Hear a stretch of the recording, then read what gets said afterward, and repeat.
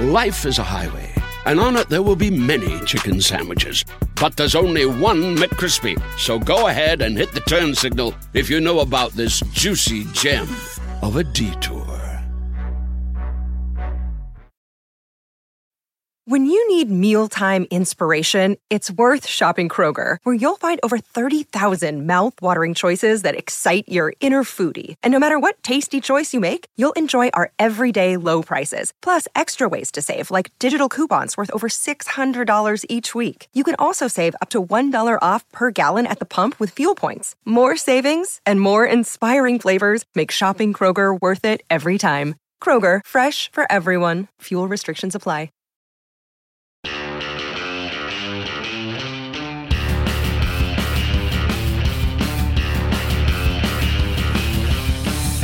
Welcome to the NASCAR on NBC podcast.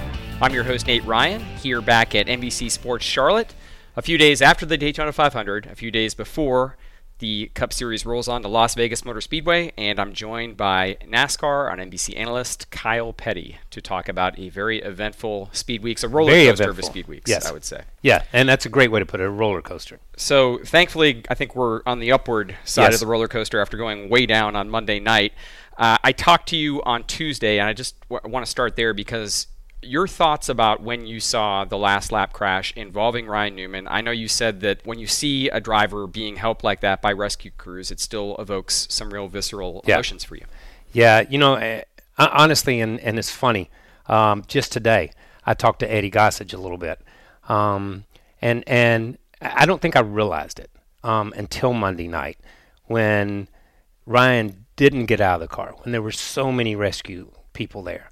If you go back and look at the pictures of Adam's accident and turn between 3 and 4 at New Hampshire, if you look at Earnhardt's, so many people gathered but nothing going on. It's what it looks like.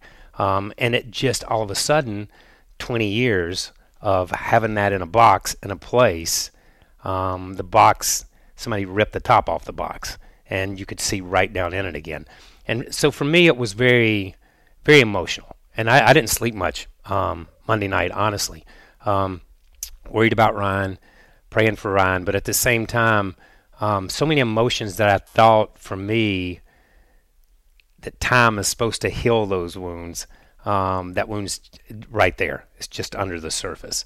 So it was a tough day or so. How do you get past it then? Do you just talk to people about it? You know, I don't know. I think for me, the news that Ryan was talking by Tuesday that he was talking was a godsend.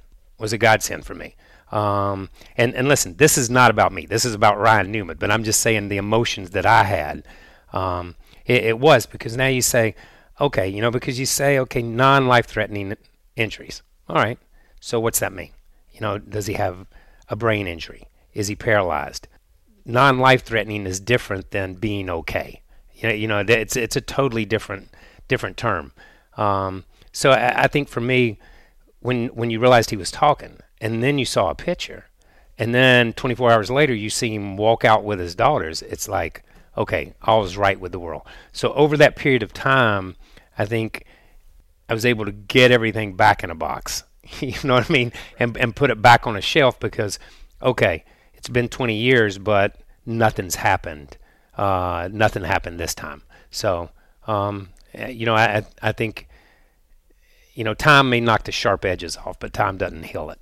When I heard people talk about it in the day afterward, Kyle, and I think I had the same reaction you did. It seemed like there was a general consensus of worst accident since the 2001 Daytona 500. We haven't felt this way, this uncertainty about a driver's status since Earnhardt. No one has been killed in the NASCAR National Series, thankfully, since Dale Earnhardt. Yeah. But then I thought about it some more.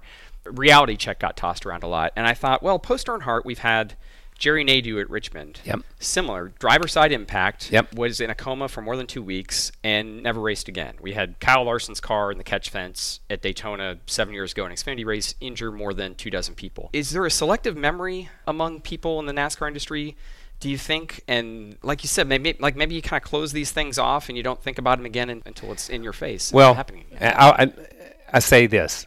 Drivers are strange people anyhow. And you always think it's going to happen to somebody else. It's never going to happen to you. And even if we go back to Adam and to Kenny Irwin and Tony Roper and then ultimately Dale Sr., and I was Adam's father, but you came up with excuses that made it okay for you. You have to rationalize it. Yeah, that wouldn't, I would never let that happen, or that's not going to happen, or I hate that happening, or this was that you just, whatever it is, you just do. And then you get into a situation where so many times, and we see, and we talked about, you see Brendan Gaughan flip down the backstretch, land on his wheels, and then they do an interview with him, and they're all laughing and joking about it. And if we really look at it, and you talk about Nadeau, and you talk about Kyle Busch's wreck at Daytona, right? Hitting the inside wall, and then they come back and they fix that. So then, boom, it's out of your head again. You know what I mean? So it's that. But we've really had more fans injured than we have drivers. When you look at some of the situations that we've had. So from this side of the fence, from the garage area side of the fence, you begin to say, yeah, we're all invincible. Same time.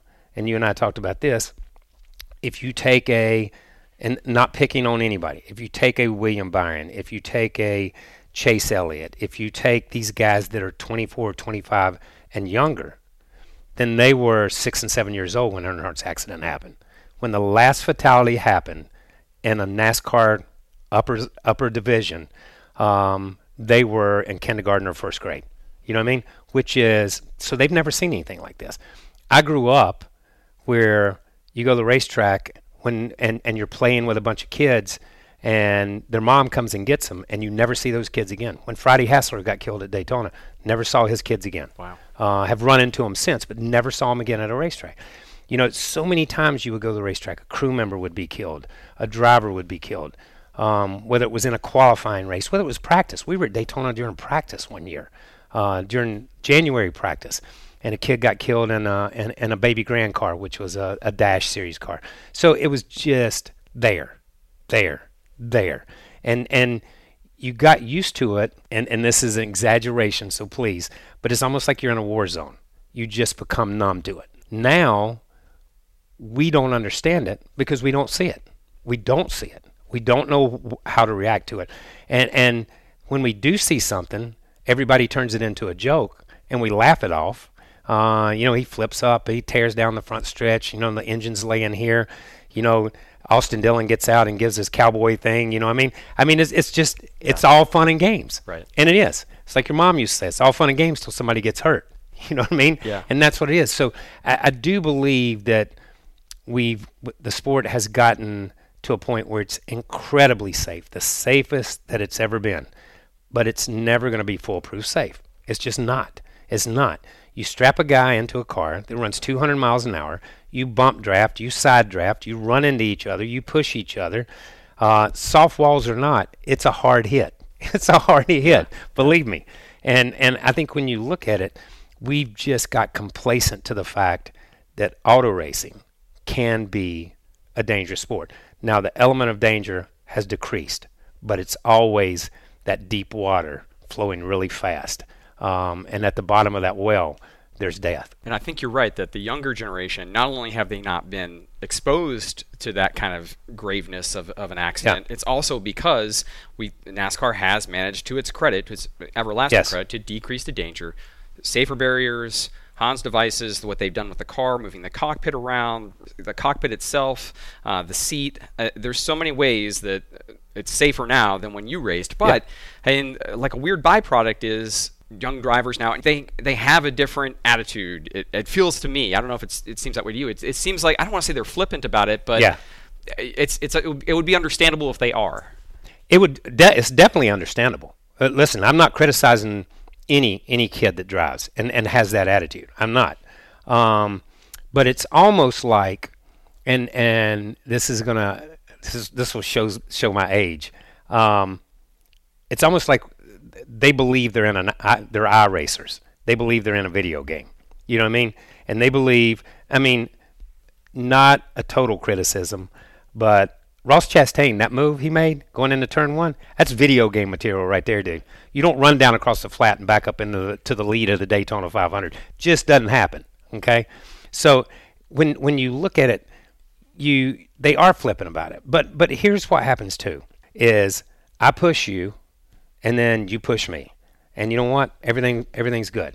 Next time I push you a little harder. Next time you push me a little harder. We bump a little harder. We get a little bit more aggressive, and you just keep going and going and going, and there's no check, because every time we go, nobody gets hurt. No harm, no foul. No harm, no foul. No harm, no foul. No harm, no foul. And then all of a sudden, we have something like this. Now, do we learn from this? Or do we just go to Talladega in another 3 or 4 months and say, whew, Dodgers won at Daytona. Right. You know, we're good for another 15 or 20 years. We can run into each other at 2 miles an hour. That's an accepted part of doing business. That's right. Slam drafting is what you have to do. Yeah, that's it. And that's exactly what and that's a perfect thing to say, because it's not bump drafting. It is slam drafting. You know what I mean? It is knocking the guy out in front. It is getting that guy far enough out that you can set him up and come around him at a different time. So I just think at some point in time, somebody, and I am not going to put this on NASCAR, because I think the owners need to get involved. I think the drivers need to get involved. And I think a lot of people need to sit down and say, how do we fix this? I grew up in a time where even as we get into the early 90s and the mid to late 90s, and I know that's been 25 or 30 years ago, is you could run the same car at Daytona and Talladega for multiple years. You never, because we didn't have body changes all the time. So you come home and there wasn't a scratch on it. How many times did you hear the Daytona 500 winner say, man, I wish I could go get my car out of the museum and run it? There's not a car that's been in the museum in the last few years that you'd want to run again at Daytona, because they got tire marks on them, the rear bumpers are caved in, the front's caved, you know what I mean? Yeah. There's just not at that kind of thing when they used to put it in Daytona USA. We have gotten so used to it, to when it's just in your face all the time, the first couple of times, you know, you're shocked. But then the shock wears off, and then it becomes commonplace. And when it becomes commonplace, we're in a bad place. We're in a bad place if it's a danger. And it seems like this is a different way of racing. That, and I've said this before too. My granddad didn't like the way that my dad and Pearson and Baker and all those guys came along in the 60s. Didn't like the way those young guys raced. Those guys, they didn't like the way Earnhardt and Terry Labonte and Rusty Wallace and Mark Martin. Right. And those guys probably wouldn't like the way that some of these guys race today. It's just, that's evolution. Yeah. You know what I mean? That's not a knock. That's just evolution. At the same time, there has to be some checks and balances to say, this is over the line. You know, we need to back this up. We're going to Daytona, and we're not going to bump draft. We're not going to touch each other. We've got to figure something out. Commonplace is a good word, because this was striking to me today. Corey LaJoie was driving the car that hit Ryan Newman while he was upside down, and it would seem might have put him in a bad spot that led to him going to the hospital. This was Corey LaJoie. I want to get your take on this. He did an interview today on SiriusXM NASCAR Radio, and he said this: I'm comfortable. It's what you sign up for.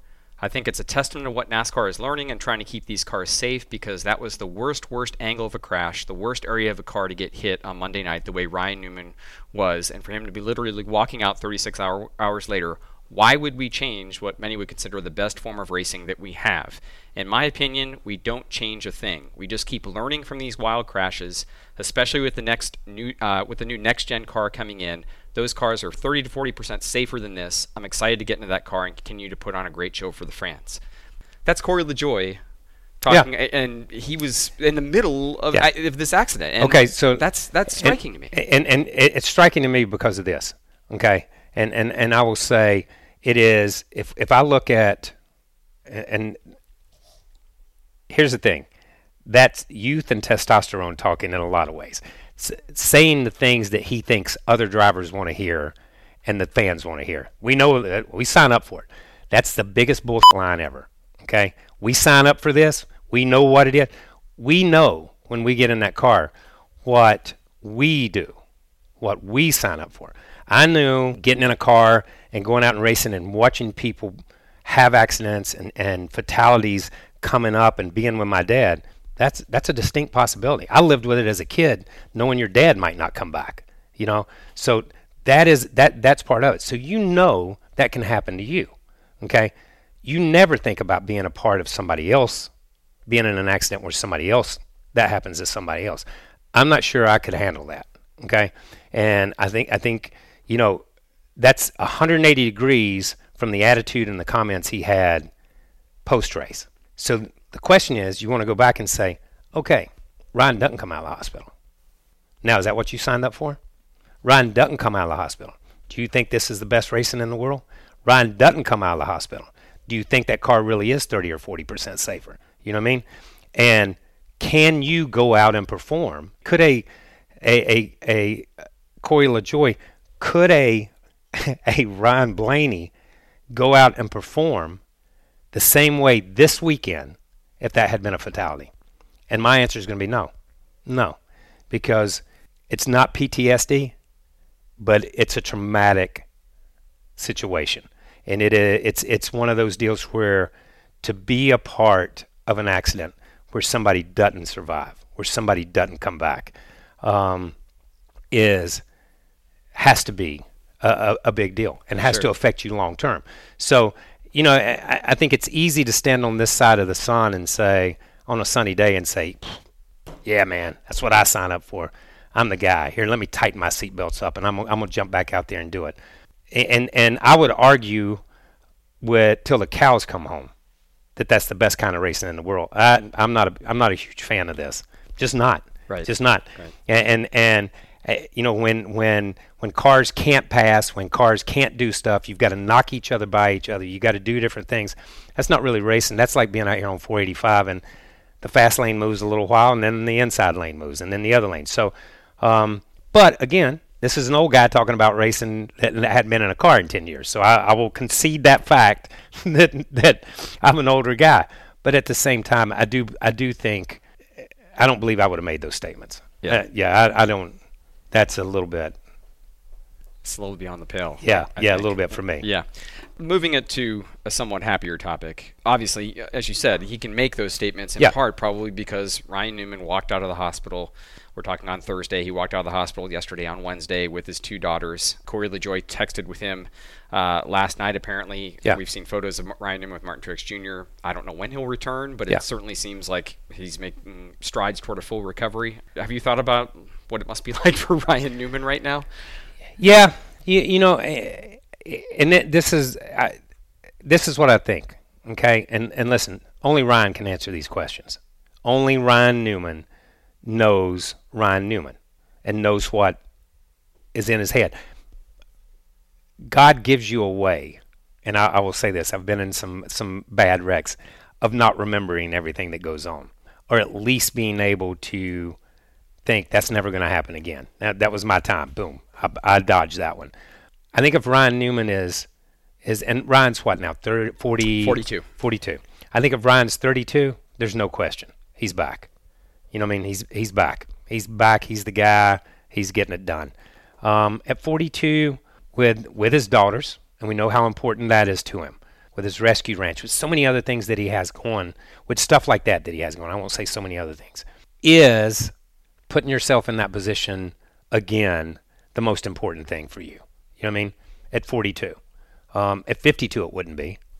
Right. I'm sure of that. Right. You know what I mean? Yeah. At 32, it would be. You know what I mean? I'm sure of that too. I'm sure that he'd be lobbying NASCAR right now to run at Vegas at 32. Right. You know what I mean? Yeah. I mean, honestly, and jumping through those hoops. At 42, I'm not sure.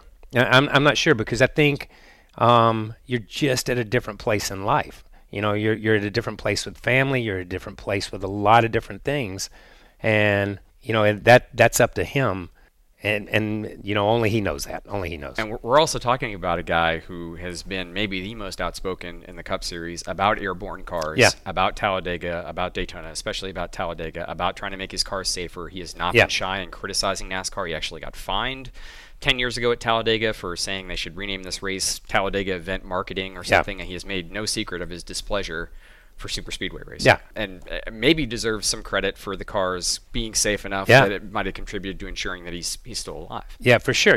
Listen, you can't, this is not, and NASCAR has never been known to, the squeaky wheel gets the grease in NASCAR. Okay, if you're out in the public and they're finding you and you're running your mouth, they're going to do something to shut you up. They're going to fine you, but they're going to do something to at least throw you a bone and say, okay, this is what we're going to do. We'll fix this.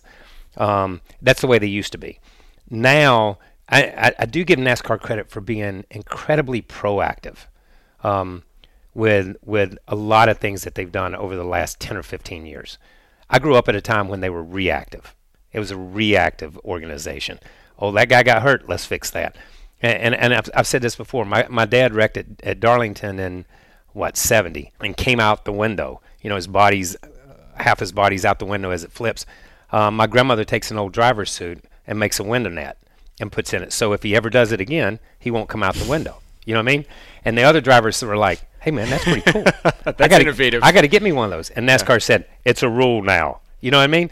That was reactive. You know what I mean? That nobody had ever thought about something like that. So that's the way they were until Dale's accident, until we get to 2001. And then they've been very proactive. So I give them that. But, used to have a guy that worked for us, and he used to have this saying, and we kind of adopted it: safety never takes a holiday. Yeah. You've got to be vigilant every day, every moment you're at a racetrack, every lap that you're on a racetrack. And it's NASCAR's job and the team owner's job and the driver's job to see those things that they think are an issue and voice their opinion, because silence is not going to get you anywhere. They need to voice their opinion. Because I think Burton said it once, safety is a moving target. Yes, it is. But you also have to accept, without maybe saying, hey, this is what we sign up for. I mean, I hate to look at it this way, but every race could potentially be looked at as like a dress rehearsal for the worst possible outcome imaginable. And, it's probably going to happen again no matter how safe they make the cars or the tracks. Listen, right? Yeah, it will happen. And you hate to say that in such a definitive way, but that's the sport.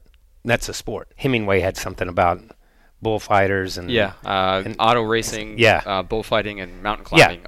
Only three real sports has been because him. Honestly, you put your life there out in front of everybody every time you go out there. It's us as spectators and as competitors to some degree in recent years, and as an organization, that we've gotten maybe a little bit complacent. Maybe a little bit, because nobody's really stepped over that line and gotten hurt. This should be that wake-up call. And we'll see how much of a wake-up call it is when we go back to Talladega. Because if we go back to Talladega under the same rules, with the same configuration, with the same stuff, and I don't know what they could change. Don't get me wrong. I wish I had some constructive a direction to go in. But if Talladega ends up being the same type of slam drafting and all this stuff, then we didn't learn anything from Ryan Newman. I mean, a lot of it is up to the drivers. I mean, I can recall in 2001, the first Talladega race after Earnhardt's death at the Daytona 500 was, I think Talladega went caution-free. Yeah. And I don't know if de facto sit-down strike might be a way to describe it, but it certainly felt like drivers raced differently. Yes. A few months after that wreck. Yeah, because they didn't change anything. They didn't change anything. So somebody's been to the edge with this package and didn't come back from the edge. Mm-hmm. So you're out there running at another super speedway, and you know what's on the other side. So you do back it up a little bit. And it does get in your head a little bit. And anybody that tells you that it doesn't, they're lying to you. You know what I mean? I don't care. They're just lying to you.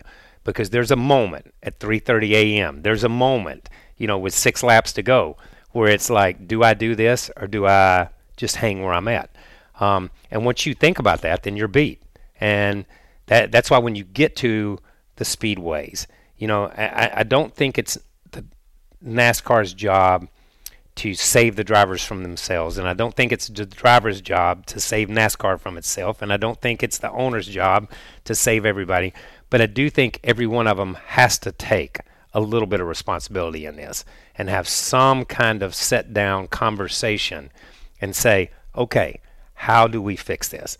And I've said this, and I will say it until the day they put me in a box and send me out to sea or whatever they do with me, is we are in this situation because Bobby Allison got up in the flag stand in 1987.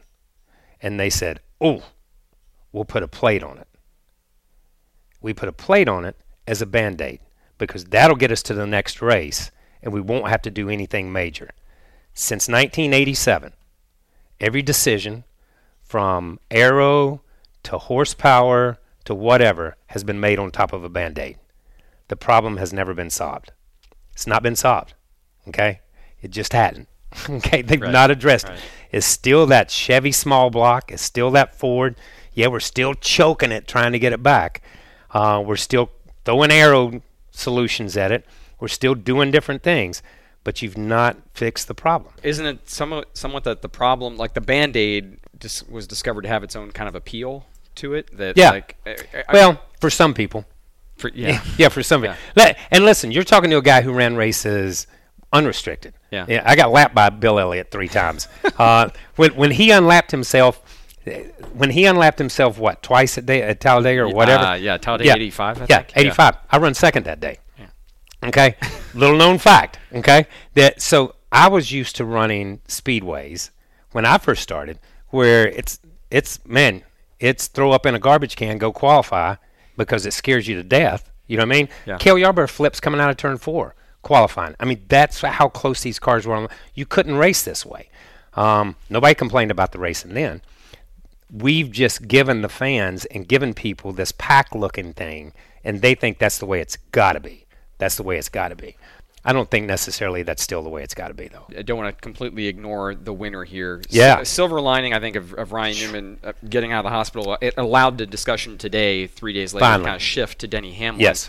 I thought one of the all-time greatest sequences to win a Daytona 500, not just the last lap, but the last 10 laps where he's pretty much the only Toyota against a squadron of Fords and didn't really put a wheel wrong. He was flawless. Here's what I loved.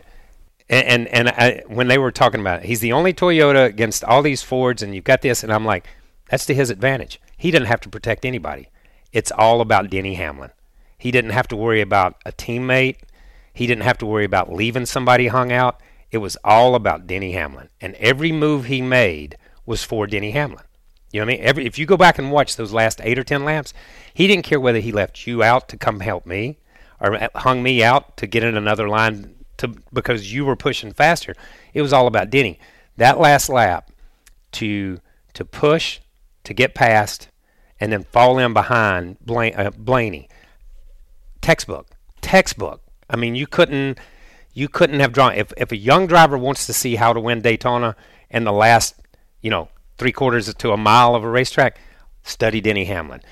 2 wins in a row, unheard of. I mean, there's only been, 3 other guys? Fourth time it's happened. Fourth time it's happened. Right.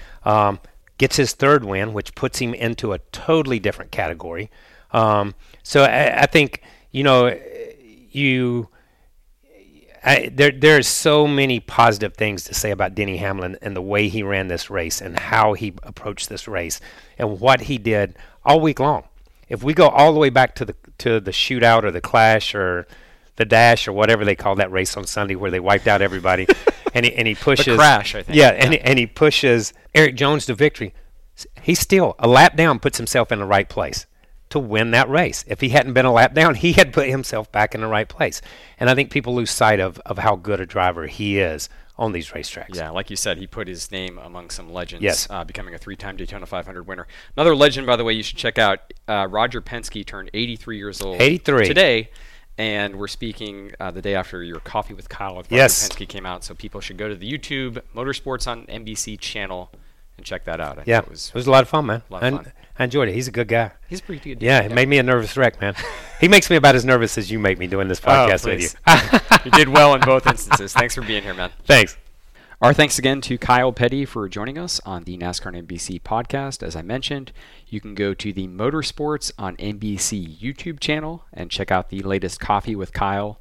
And it's a conversation with Roger Penske, looking over the entirety of his career, what he's doing at Indianapolis Motor Speedway now, and some interesting thoughts on his visions for the future of racing. It's definitely worth checking out, as is all the content on the Motorsports on NBC YouTube channel.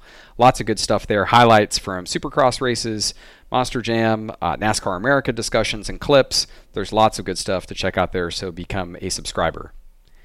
The NASCAR on NBC podcast is available on Apple Podcasts, Stitcher, Google Play, Spotify, or wherever you get your podcasts. As always, if you're listening on Apple Podcasts, you can leave a rating or review. That really helps us out. I'm not sure when we will be back. Wanted to do this episode to get Kyle's thoughts on the Daytona 500. Thought it was important to have a look at the Great American Race in the aftermath, and we hadn't heard from Kyle yet on NASCAR America, so really appreciate him coming on and talking about the Daytona 500 on this episode.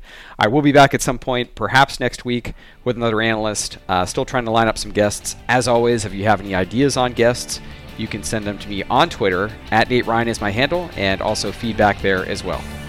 Thanks again for listening to the NASCAR NBC podcast.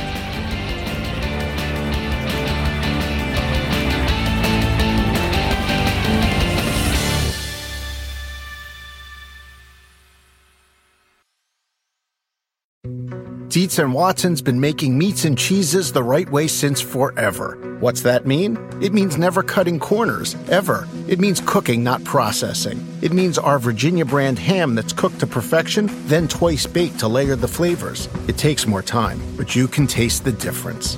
We come to work every day to do it the right way, even if it's the hard way. Because if it's not right for us, it's not right for you. Dietz & Watson, it's a family thing since 1939. Life is a highway, and on it there will be many chicken sandwiches. But there's only one McCrispy. So go ahead and hit the turn signal if you know about this juicy gem of a detour.